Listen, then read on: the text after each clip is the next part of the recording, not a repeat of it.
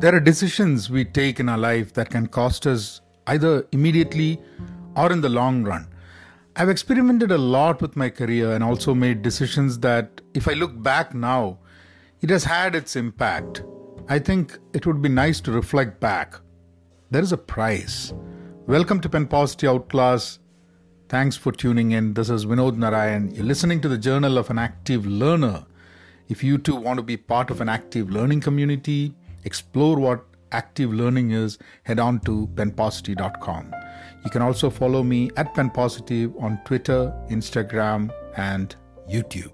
The decision to start my own business immediately after college was probably a big decision. Though at that point of time, I never felt it was a big decision. I was young and had all the time in the world. I was too immature, thrust into a market which was probably not ready for what we had to offer. The immaturity probably caused our failure in scaling what had in a way started out pretty well. I think the business did well initially, but we couldn't scale it. We did not know how to do it. Couple that with the lack of knowledge in finance management, the spiraling down becomes so fast. I lost 5 years there. Yes, I did learn a lot of things and might have used my learnings in my life, but none of that was really helping me when I really needed them. And I guess that's my personal reading about that time. I might be wrong, but the price of 5 years of your life does not really justify that learning. I'm not able to really quantify it in real terms, I guess. Though I was equipped with an engineering degree and even did my final project in C programming, I never took to programming. I did not even attempt to try it. There was always some seriously damaging lack of self-confidence in me. Should have tried to overcome that. I should have done that. Being in the tech field for all the while, this act or the lack of acting at that point of time, I think that has a high cost on my career, and it has had. That's what I think. I think programming, this was 27 years back, but now programming becomes something that everyone should probably be learning. Staying away from technology and management, thinking it is not my cup of tea, and thinking that sales is the only thing I'll ever be good at was a next career mistake maybe. It took me over a decade to find out that I could really manage large engagements and complex projects and had a unique ability to interact and work with people across the aisle. But things would have been very different if I'd explored these possibilities earlier. In fact, I had even declined when such an opportunity came up for me in 2003. Or of the many opportunities I decided not to take in the early part of my career for whatever reasons I could figure out at that point of time. My decision to not enter into program management in the year 2003 took me into another 7 years of trying to do what I was not good at, or at least had lost the aptitude for. Sales and entrepreneurship. I held on there because that's all I knew. And I thought that is all I'll ever do in my life. It's very difficult to break off from the mold you think is yourself. But the recovery came in 2010. That's after 17 years of starting my career. What the heck? 17 years. And then you start recovering. Well, I should not say sales was the only thing I did till 2003, because I spent a year in resource management and HR. And I was able to do that pretty well. But then I left it. Again, some decisions have no explanations, no logical explanations at least. I should have built that as a career if I wanted. Now looking back from now, with this high impact personal and professional development aspects of my current life and what I do currently, I think a career in HR is something I should have probably explored at that point beyond that 1 year. From 2010 to the current times was not a smooth sail either.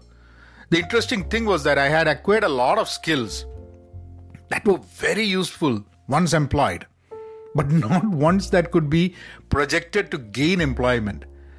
And that sounds weird because you would think that people hire other people for the skills that they would use in employment. No, They hire people based on the skills that they think they would have or what is projected at that point of time. So all my skills were extremely valuable once I was employed. But and I have examples for that. But to get an employment, these skills were not enough. We live in a world where we think that career paths are like straight lines, straight, thick lines. And here, I was a guy whose career is not even a line, but a mesh or a mesh of many lines intersecting and breaking off and curves cutting through each other. Not a pretty scene. I even had one of my managers in a place that I consulted tell me, maybe jokingly at that point, that my biggest issue was that I was not employable. I was not manageable. Whatever that means. So you got to manage people. You got to control people. And if you find a person who can deliver value but cannot be managed or controlled, maybe the person doesn't fit into an organizational structure, maybe. I don't know. So, but then what happened after 2010? You need to wait till tomorrow. And I'll talk about that and how I tried to recover things post 2010 in my own imperfect way.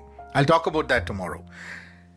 Again, for poem, I've got a long poem today. I've got a poem by Edvard Kobek of Slovenia. He was born 1904 and died 1981. The poem was called Longing for Jail. And let me read that for you. I was late for the most important spiritual exercises of my life. I am left without proof of my true value. Each jail is a treasury, a secret drawer, a jealous torture chamber, the most important stage of an executioner's asceticism before he is corrupted by a naked woman holding a knife. I miss the delight of that love. I would die easier if I had counted out the squares on the floor of my solitary cell, and in my thoughts completed the transparent frescoes on the dusty pane, and gazed through the walls at the frontier posts of mankind. Now, my cell, you have collapsed, disintegrated into openness. The world is no longer a world of redeeming cruelty. It's only a Sabbath yard. You can test me no more.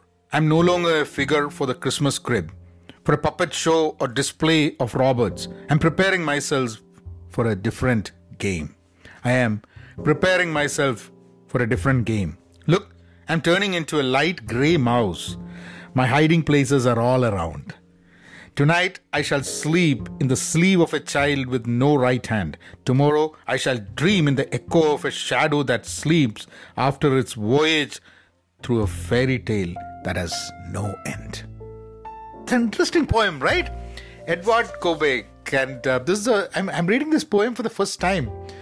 I really liked that part. I'm preparing myself for a different game.